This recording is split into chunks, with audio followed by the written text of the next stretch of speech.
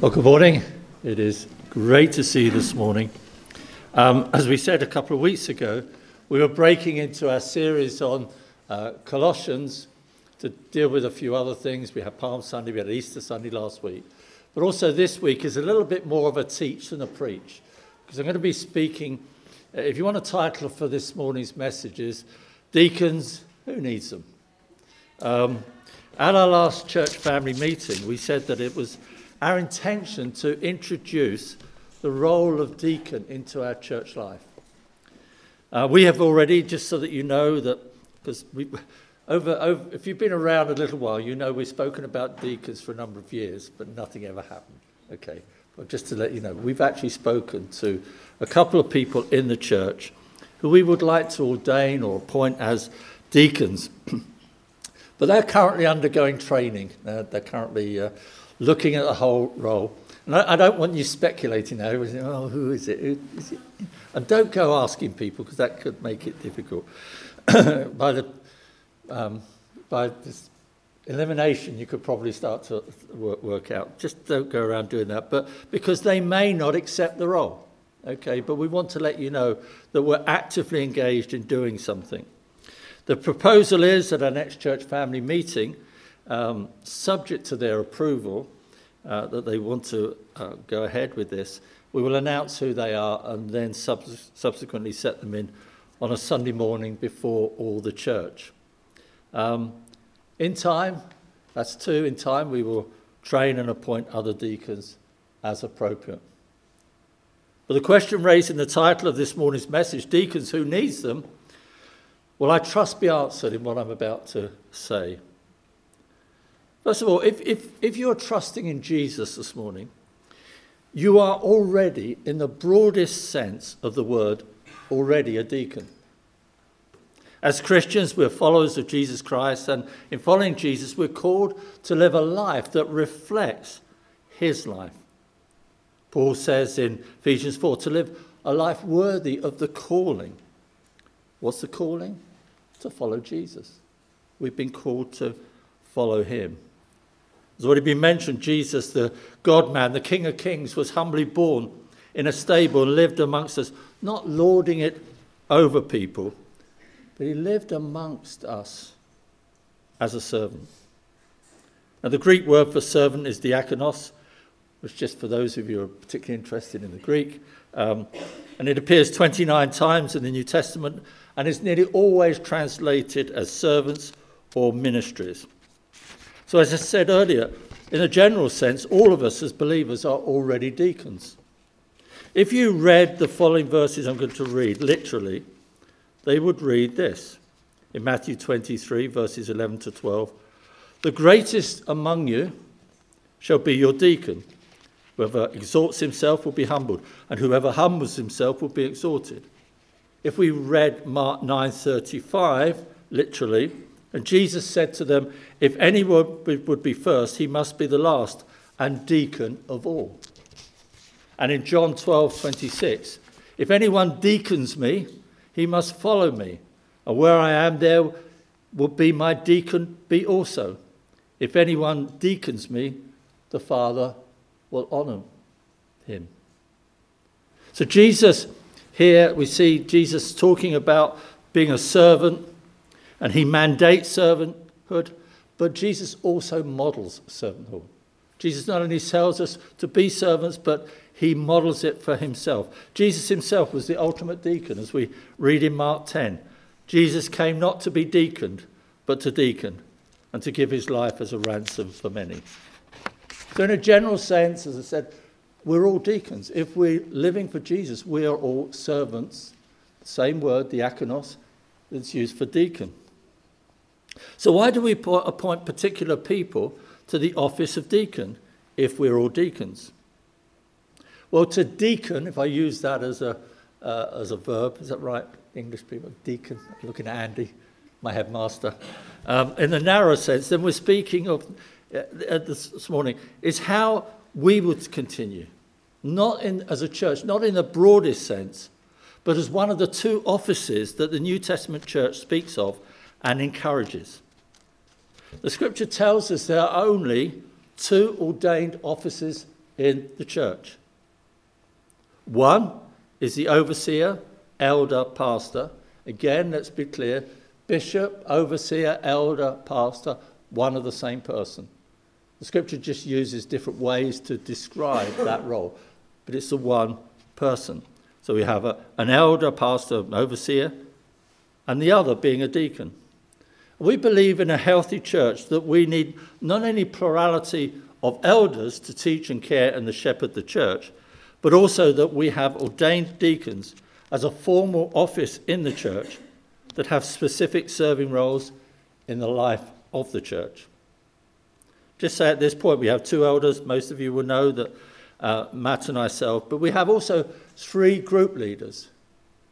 3 group leaders. The 3 home group leaders, Nick, who's just been out here, Tim, who's led, and Jonathan sitting at the front here. They're 3 home group leaders who help and assist us as pastors to care and shepherd the church. And can I say at the moment, this morning, we are so grateful for you guys. We're so grateful for the way you care and shepherd the church, the way you care for your groups. And in many ways, their roles are a kind of a continuation and extension of the ministry of elders. And these men have served us well, many of us for a number of years. I think Jonathan probably about the longest, he's the oldest. But they've served well. Sorry about that, John. I get enough stick about age, so come on. They are faithful, caring men who have served us all well. And this morning, I want to say thank you. We move on to deacons. Thank you for your role, your significant role in this church. And although we've just said that those guys are helping us in the care and the shepherding of the church, the role of the deacon, however, is fundamentally different. It's about assisting the pastors to guard the ministry of the word, to organise service in the church, to care for the needy and mobilise ministry. Now, I've just given a broad brush there of the role, but there are many other areas of service. And let me say that each deacon is not expected to be involved in every area. There will be specific deacons, which I'll come on to in a moment. Each deacon will have an allotted area of responsibility. So deacons are a provision of God for the meeting of the church's temporal and physical needs. The church is not only a spiritual reality. We know that this morning. If we're Christians, the church is not only a spiritual reality, but it is also a physical community. The church has people not only with spiritual needs and burdens, but also physical needs. And God strengthens his church with the gift of deacons to care for the temporal needs, physical needs of the church. And so this morning I want to briefly look at 3 things. 1, the biblical basis of deacons. 2, the biblical role of deacons. And 3, the biblical qualifications of deacons. So first of all, let's look at the biblical basis of deacons. So would you turn to the book of Acts to chapter 6, and we're going to read from verses 1 to 7. I think it's coming up there as well. No, not yet. Is it coming up? Yes, good. Now in these days, when the disciples were increasing in number, and complaint by the Hellenists arose against the Hebrews, because their widows were being neglected in the daily distribution. And the 12 summoned the full number of disciples and said, "It is not right that we should give up preaching the word of God to serve tables. Therefore, brothers, pick out from among you 7 men of good repute, full of the Spirit and of wisdom, whom we will appoint to this duty. But we will devote ourselves to prayer and to the ministry of the word." And what they said pleased the whole gathering. And they chose Stephen, a man full of faith and of the Holy Spirit, and Philip and Prochorus, and Nicanor and Timon, and Parmenas, and Nicholas, a proselyte of Antioch. These they set before the apostles, and they prayed and laid their hands on them. And the word of God continued to increase, and the number of the disciples multiplied greatly in Jerusalem, and a great many of the priests became obedient to the faith. As we progress through the book of Acts, we see in chapter 2, verses 42 to 47, we see that great cameo. I love that little cameo of the church in those few verses of how the church would meet together for fellowship, breaking of bread, following in the apostles' doctrine. And in that time they were gathering, they were being strengthened. And in verse 47 of chapter 2, it says, the Lord added to their number daily. As a result of them gathering together and progressing, they were being added to. And then the church in Acts 4 we see it progressing, growing well, and being cared for, and with great grace upon them. And then we get to chapter 6. The church still growing, but now the growth was causing some members to be upset. There was a complaint because the widows were being neglected. They came to a crisis in the early church, and the apostles were concerned that if they were to get involved in serving tables, i.e. the temporal and physical needs of the church, the preaching of the word would be compromised. These Hellenist Jews would be very aware from their background of the Old Testament call to care for widows. And here, right at the start of the early church, there was a potential for division. There was a potential for the church, the opportunity to have major division. This was potential conflict. The apostles' plan to avoid conflict and division and meet the needs of the widows was to pick out 7 men of good repute, full of the spirit and wisdom, and appoint them to do these duties so that they could devote themselves to prayer and the ministry of the word. And as a result of doing that, we read in verse 7 that the word of God continued to increase and the number of disciples were multiplied greatly in Jerusalem. Although you will not find in chapter 6 the noun deacon being used, biblical scholars have long understood that these 7 men provide a pattern and a biblical basis for the office of deacon. Acts chapter 6 doesn't establish deacons, but it does produce a model and prototype of people who serve the church in such a way that the elders can devote themselves to the ministry of the word. What was at stake here was the ministry of the word. That was the issue here. And the apostles recognized that there were needs in the church, but if they were to fulfill them, then there would be a compromise to the ministry of the word. And devoting themselves to the ministry of the word, and this is true for today, is much more than just preaching the word on a Sunday morning, although obviously that's involved. But it's spending time with people in various areas, various times, whether it be in counselling or just in one-on-one teaching or whatever. It's more than that, but it's a focus on prayer and the word. And it was important that these temporal needs of the church did not distract the apostles from prayer and preaching of the word. Now, these 7 men were not businessmen. They weren't skilled craftsmen. They didn't sort of pick out who are the best people, who are the best businessmen in the church, who are the best craftsmen, who are the best, like we have some very capable do-it-yourself kind of people in our church. Nick and I are not one of either of them. There were many others here, but these were not businessmen. They were not skilled craftsmen. But as Luke writes, they were men full of wisdom, full of the Holy Spirit, competent men of high moral character and integrity, with some ability. And it's only some 25 years later on that we see that Paul in Philippians 1, verse 1, and in 1 Timothy 3, we see the first mention of deacons. And in 1 Timothy 3, Paul defines the formal roles of overseers, elders, pastors, and deacons. Just using those 3 descriptions so that we're clear, it's only 2 roles, elders and deacons. And so this would be our biblical base for going forward. There's much more we could say, but we don't have time this morning. So I want to move on to the biblical role of deacons. The Bible does not give us a list of duties of deacons, but it does give us clues. As we already said, the role of the elders is to govern, teach, and shepherd the church, and the role of deacons is to serve the church in its temporal and physical needs. Spiritual care and oversight is the responsibility of pastors and not of deacons. So when we're considering deacons, that's not their role. That's not what they are to do.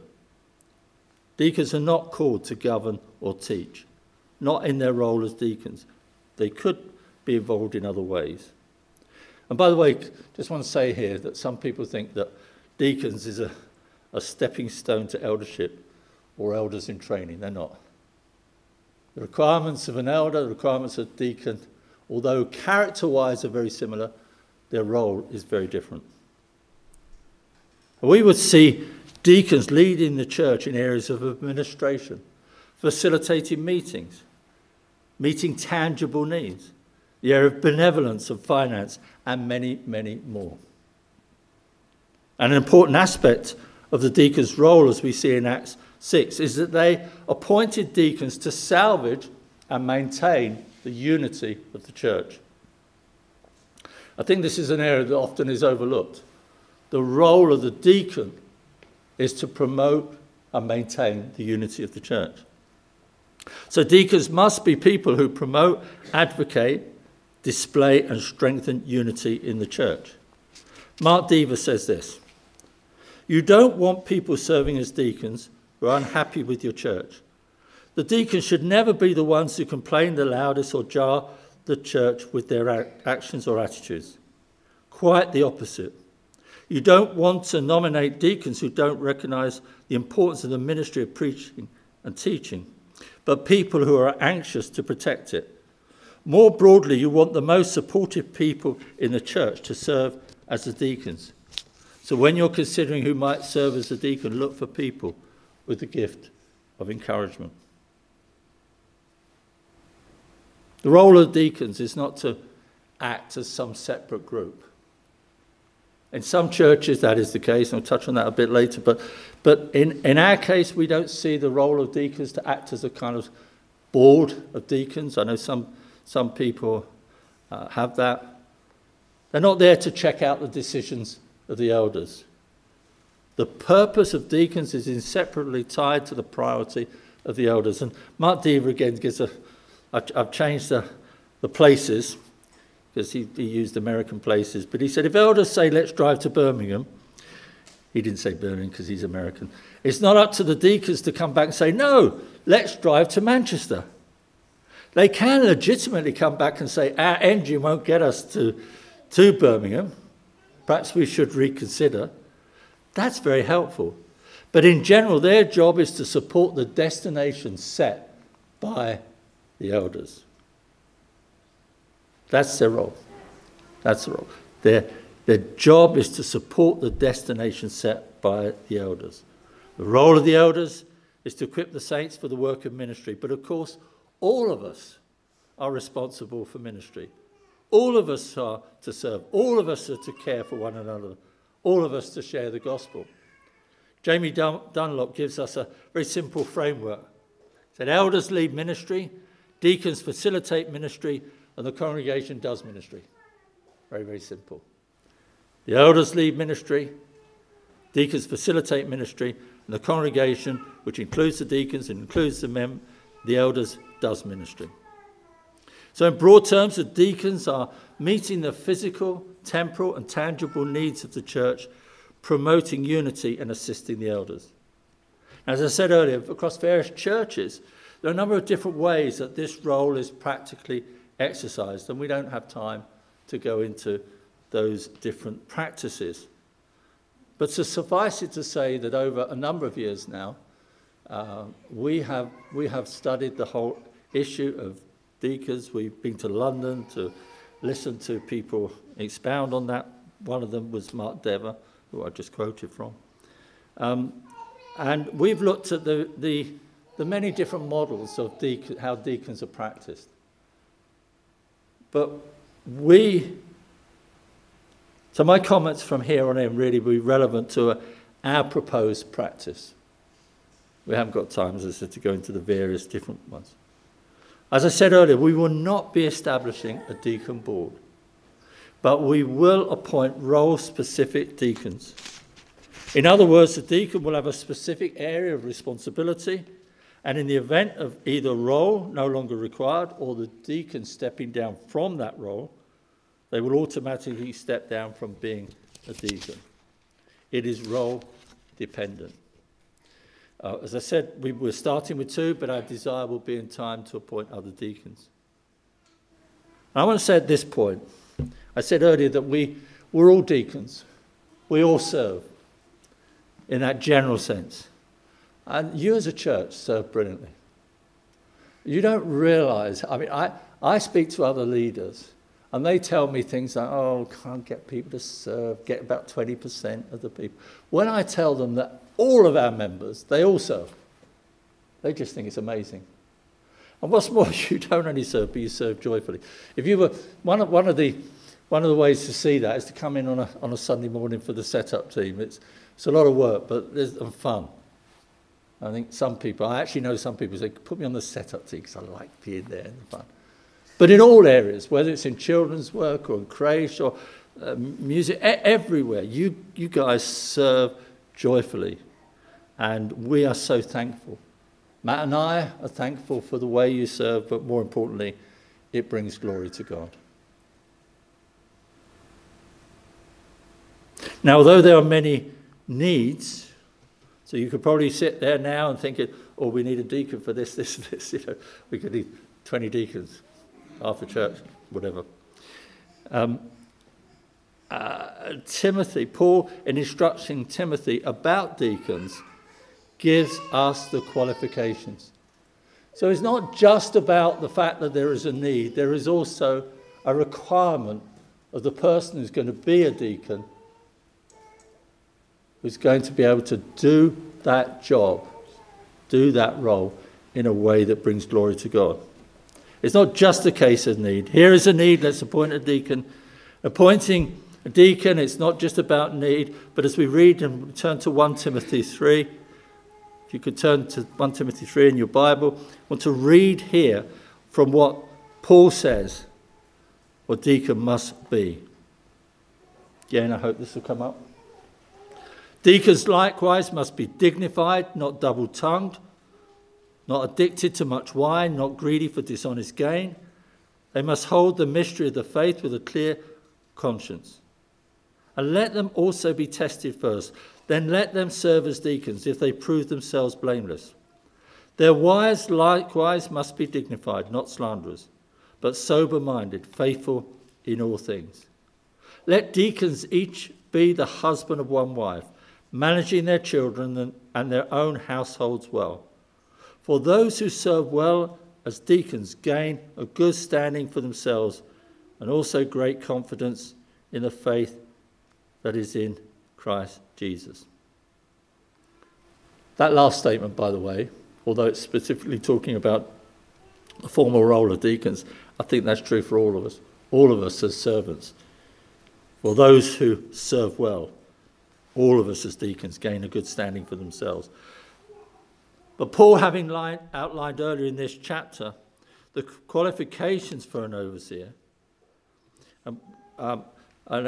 he moves from talking about the qualifications from being an elder or an overseer into the qualifications for a deacon. Now again this morning, we don't have time to go through this through 8:13, going through each of the particular qualifications.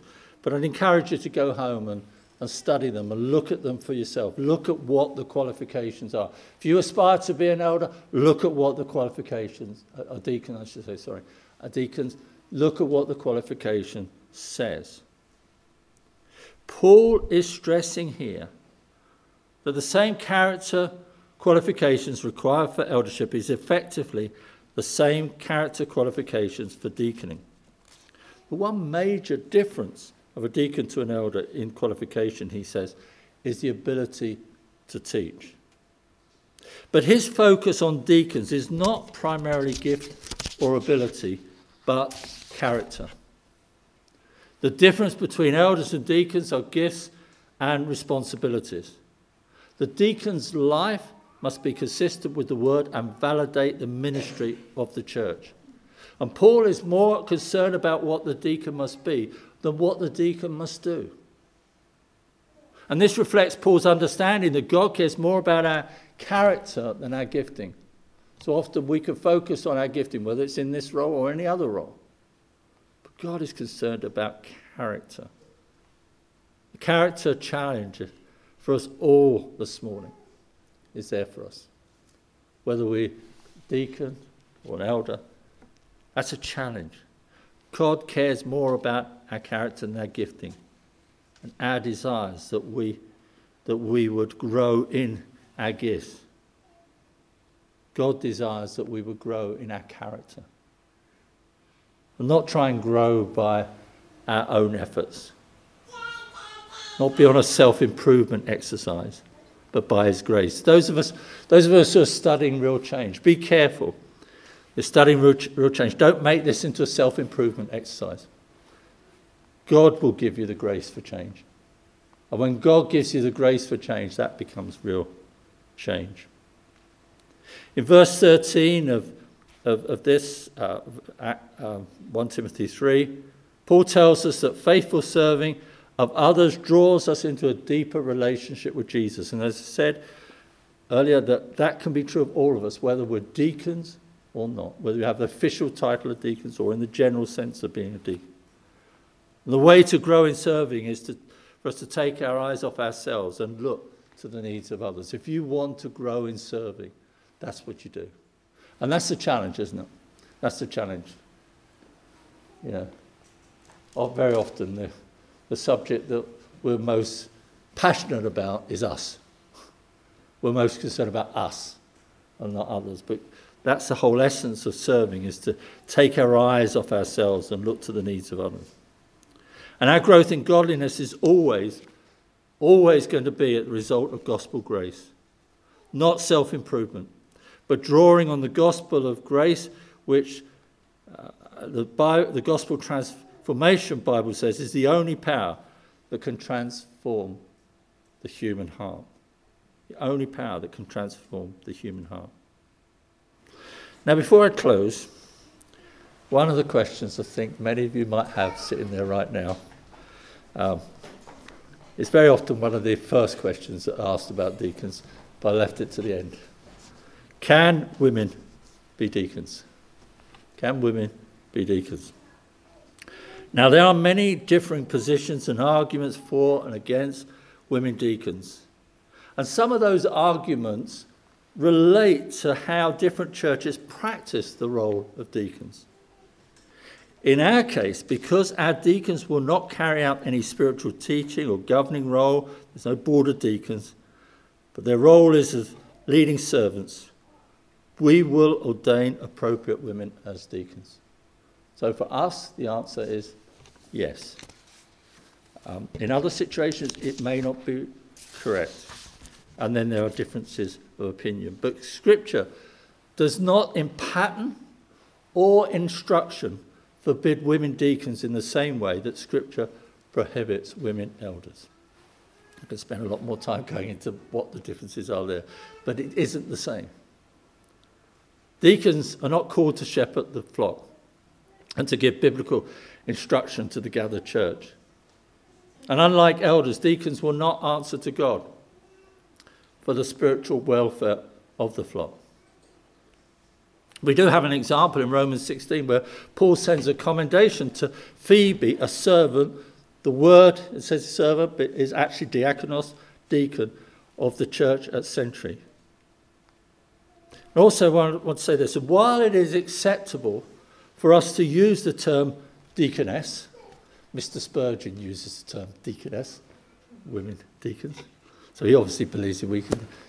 I mean, that's second only approval to the Bible, isn't it? If we say Spurgeon says,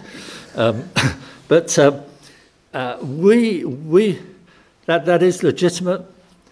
But for women deacons that we may have, we will refer to them as deacons. So we don't think of a deaconess as a deacon's wife. They stand in their own right as a deacon. Now, the conclusion of chapter 13 But Paul has given instructions regarding these two offices, qualifications for overseers, qualifications for deacons. Having given this, he reminds Timothy and reminds us today in verse 14 and 15 that this is a serious matter. It's a serious matter because the church of the living God, he says, and the gospel is at stake. The gospel, the word of God, is at stake. The church, he says, is a pillar and buttress of the truth.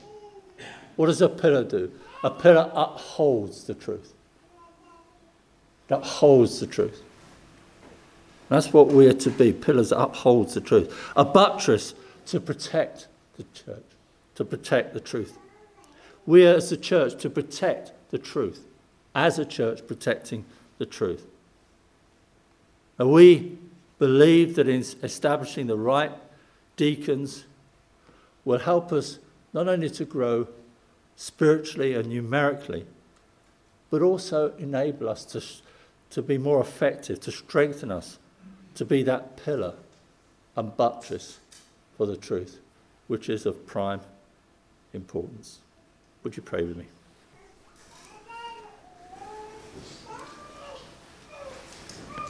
Father, thank you this morning that it's not our church we are building, it's not our truth we are upholding and protecting.